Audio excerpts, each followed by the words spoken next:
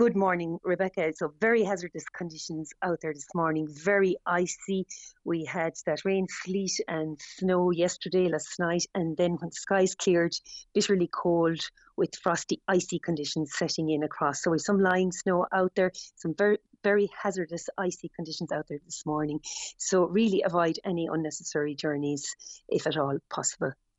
Michelle, the fact that the ice and the frost has now set in, particularly if there's any remaining snow, even slush, could that potentially be even more dangerous if that then freezes over? Yes, so that's what's happening. That and overnight we've had icy conditions developing, and those icy conditions are with us this morning. Sub-zero temperatures. Those temperatures only rising a little bit there through the morning with a yellow warning in place until noon today, and then those temperatures only rising up to in through the afternoon up to 5 or 6 degrees. So while there'll be some thaw in places, not everywhere, the Arctic air is still down over us. We don't see that those milder conditions coming in until Saturday. And Michelle, what advice would you have to motorists? I know you've mentioned not to take unnecessary journeys, but if motorists do find themselves having to travel, what would you say to them and what should they be looking out for? Well, again, just avoid any unnecessary journeys. Back roads, footpaths will be treacherous where we don't have any gritting.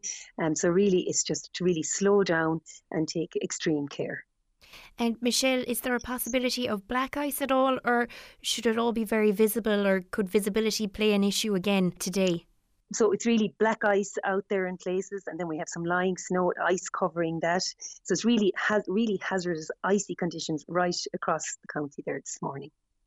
And Michelle, as it begins to thaw, could that pose a danger as well in terms of snow turning to slush or ice partially melting, particularly for motorists? Yes, indeed, that's another concern. And then into tonight, we expect some more frost and ice for a time through tonight, especially the early part of the night. And the cloud will be building later in the night, and then we'll have the rain coming in through tomorrow morning and bringing those milder conditions.